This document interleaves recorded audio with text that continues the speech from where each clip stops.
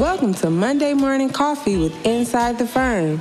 Each week, our hosts will be interviewing local, regional, and national business leaders to give you an inside peek into how they lead their business to success in the ever-competitive business climate.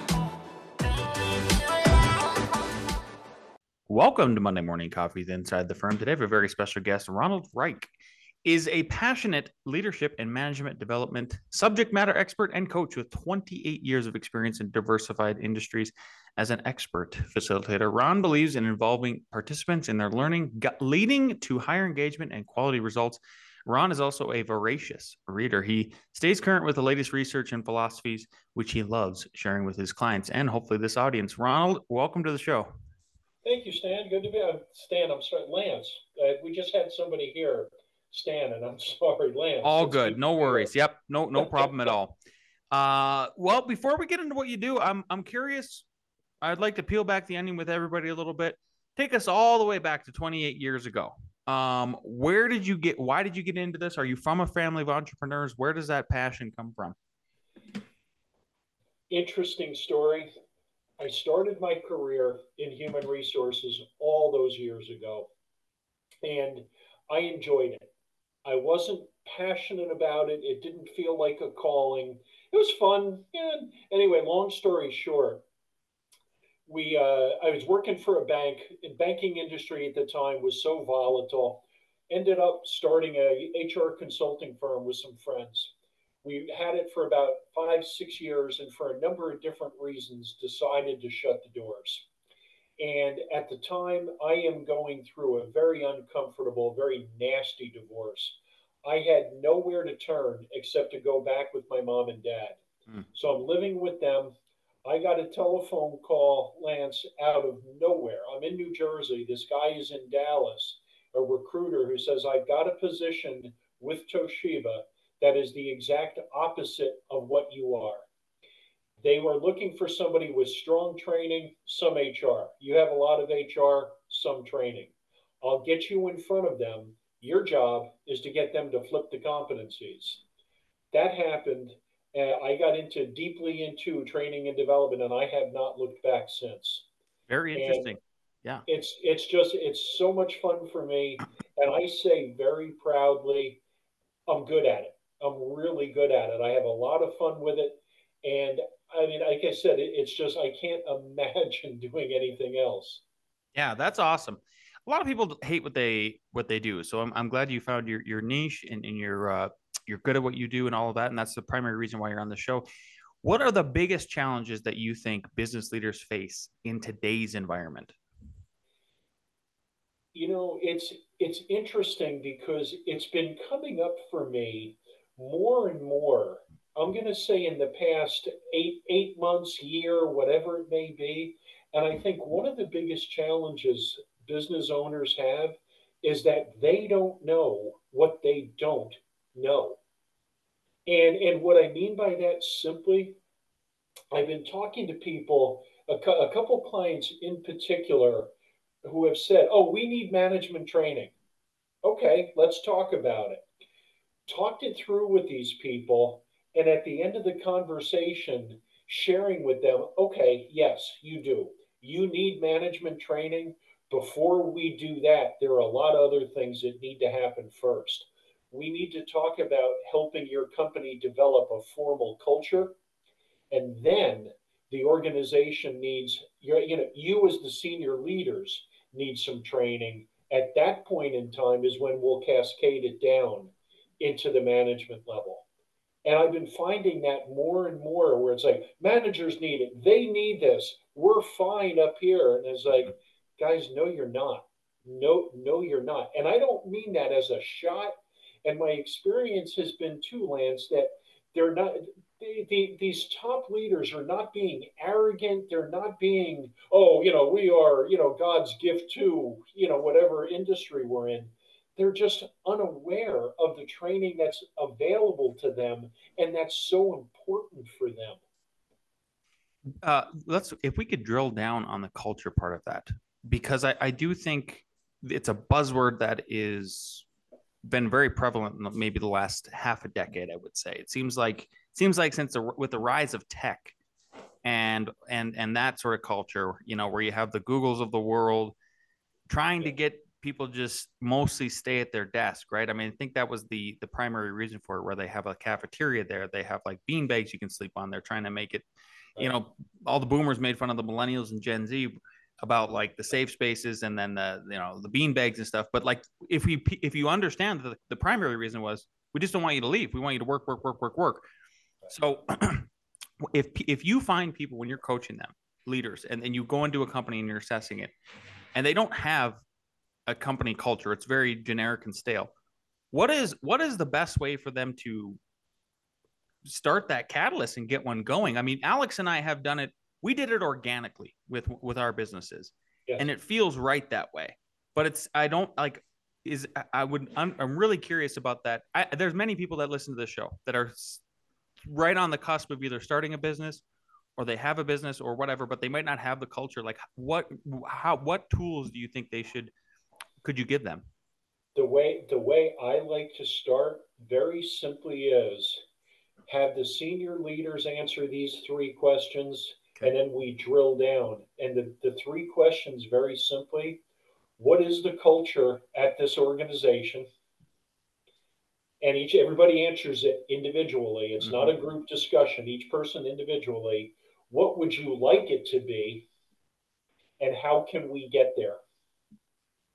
And once you have that in place, then you start to see, wow, we have some disconnects about what we think the culture is, what we want it to be. You start with some discussions just relative to, I like to go down the path of having a discussion about something I call the 3 R's. And the 3 R's simply are results, reputation, and relationships.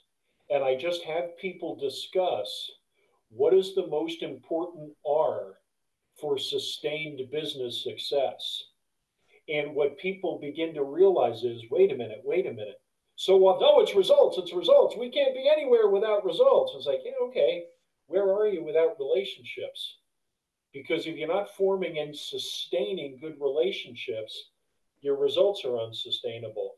Point being simply, it's from those 3 R's that people realize we have to take care of the people, we have to take care of the systems, the processes within, which will lead to the results, and reputation in the middle is a byproduct of everything.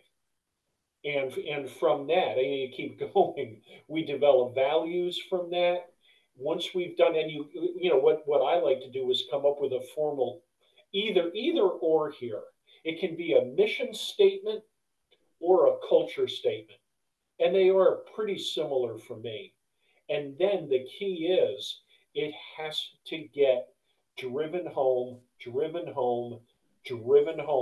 every single day by the senior leaders. And equally as important, and I'm talking a lot, Lance, and I don't mean to. You're the guest. That's the whole point of you being on the show. Please talk. I don't want to dominate either. That's the whole point of you being a guest. Please dominate. The other key thing, I keep talking about senior leaders. That's fine. They started, except in addition, we also need to have the managers involved in answering those three questions, along with some key individual contributors. Because if it's just the senior leaders, it's theirs. Yep. And nobody else's. Like, that's yours. It's not mine down here on the floor. I had no say in this. What's the reason I should buy into this?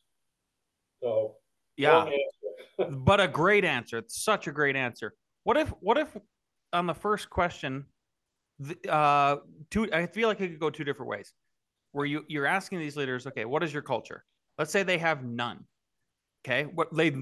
They're like, you know what? That's the whole point of you being here, Ron, is we don't have one. Or I think the answer is the same in a way.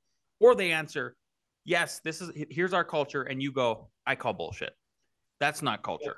What happens then? Lance, this is exactly what happened with a client of mine just recently. In fact, I am still working with them. It's a food company, Uh-huh. family owned. They have been around for a long, long time. And they said, this is the client that said, we need the management training. And I went in there and I was like, what's the culture? And they just sort of looked at each other and was like, we don't know. It just sort of Yeah. is. And Yeah. it was just mayhem. And that's Mm. what they said. People are doing whatever they want, whenever they want. There are no guidelines.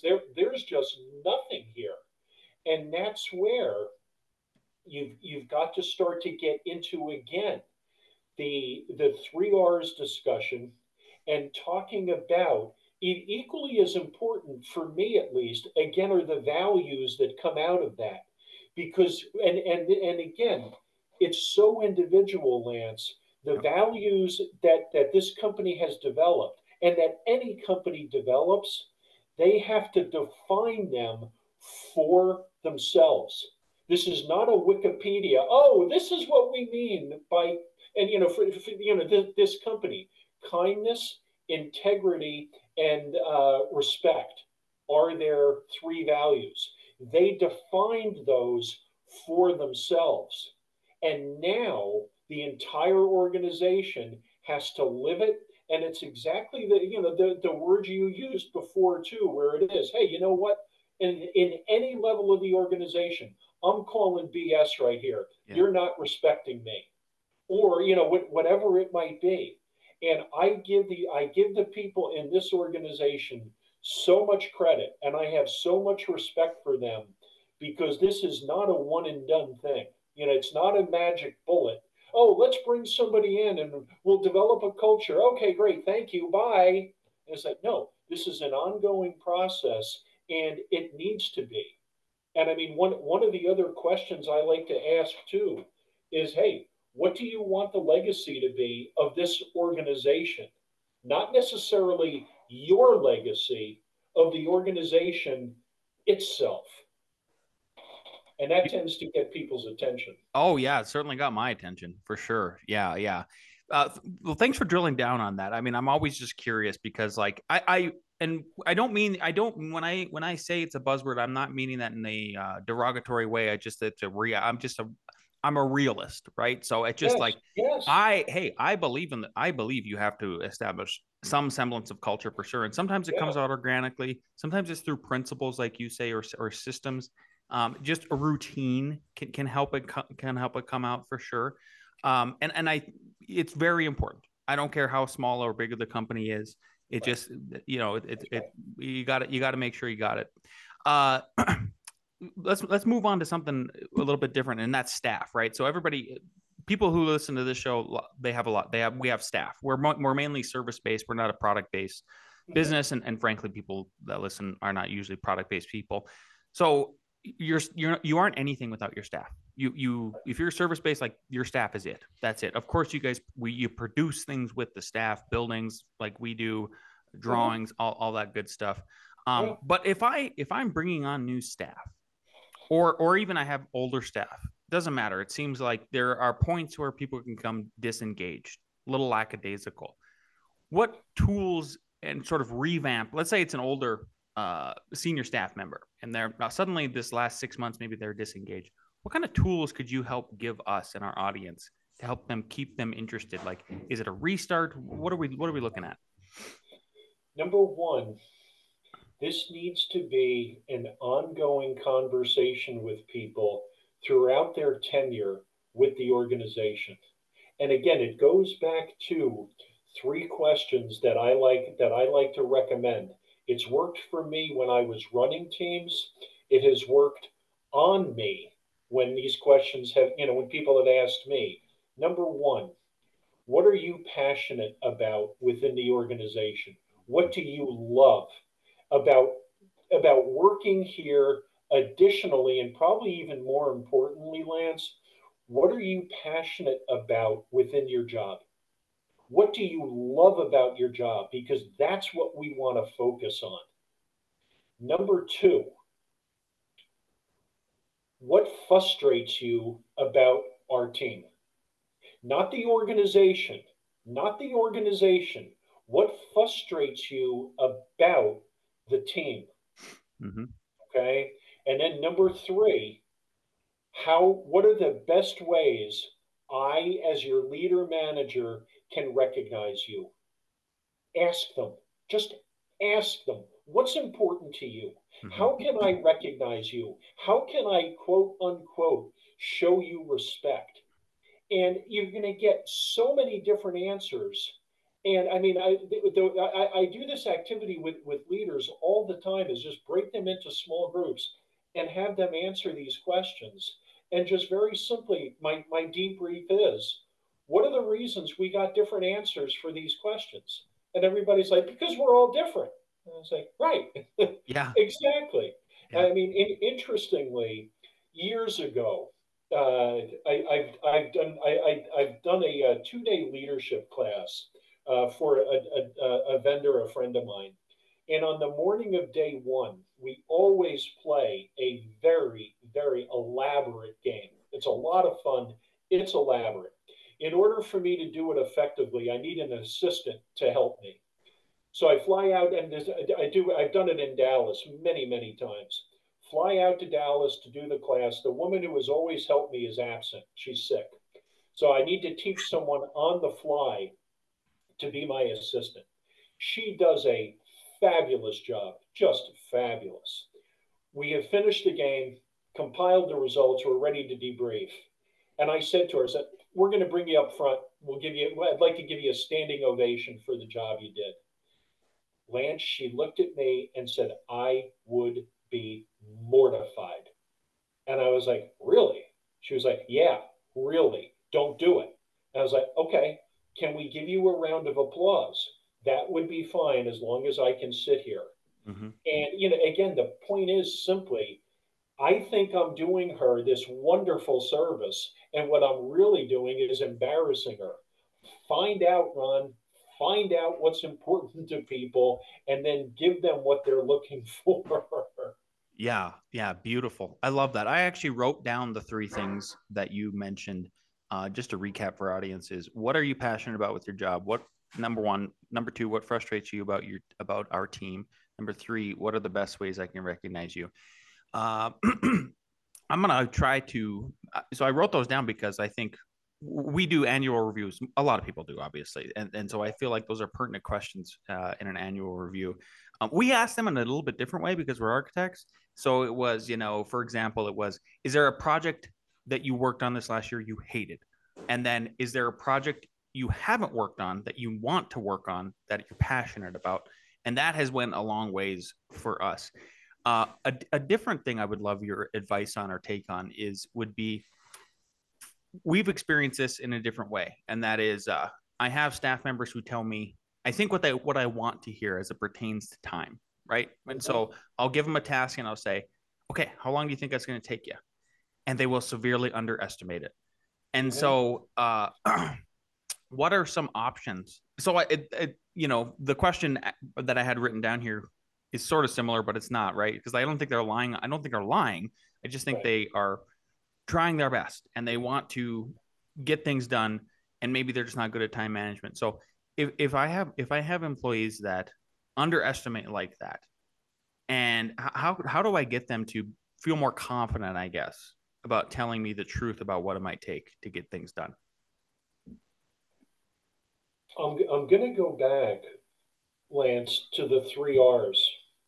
And for me, it goes back to the relationships and the relationship that you have with people and just letting them know from the get go. And if it needs to start right now with people who are already there, is like, hey, listen, please, you need to be honest with me. I'm going Mm-hmm. to be honest with you. You need to be honest with me. The only way we can have sustained business success is if we are honest with each other. Yeah. And again, I'm not going to be angry with you. I'm not going to be upset with you. Just tell me if I have a different perspective. We'll talk it through. And I mean, and it's that simple, and again, I deny to no one that at times, same thing, Lance, where I would tell my boss what I thought he or she wanted to hear. And after a while, I realized is like, this isn't doing anybody any good, because either I'm going to miss the deadline or I'm going to be working so hard that the product I produce will probably not be my best work, whatever it might be. And again, it's just with the relationship, let's be honest with each other. How can we do this? Mm-hmm. One thing too that actually is occurring to me, and this is a recommendation that I make, and a lot of people have reacted very, very strongly to this, and it's worked extremely well for me. Either party can do this. Okay, let's just assume you're my boss. Okay, Ron, how long do you think this is going to take? It'll take you to develop the initial drawings for the new development. Yeah. Whatever it might be. Yep. 6 months. Okay, a little bit of time passes.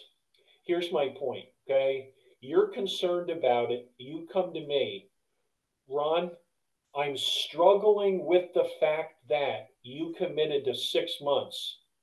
I'm concerned about it because I just don't see I don't see the progress that we need here. And here's the key point too. Research shows the following statement is one of the best ones you can use. And again, it goes back to what we were just talking about. Again, Ron, I'm struggling with the fact that I don't see the progress. Be honest with me. How do you see it? Yeah. And then just boom, a conversation ensues. Interestingly, it wasn't with an architect, although a byproduct of the architect's work, of course. My wife and I completed a major kitchen slash house renovation about, no, I don't know, 7, 8 months ago. And what was happening was that the general contractor was sitting us down every Monday and giving us the weekly plan, which was wonderful. Loved it. The problem was that only about 60% of that plan was getting completed each week. Long story short, we sat down with the contractor and I used this model with him. And he would not deny he has a temper.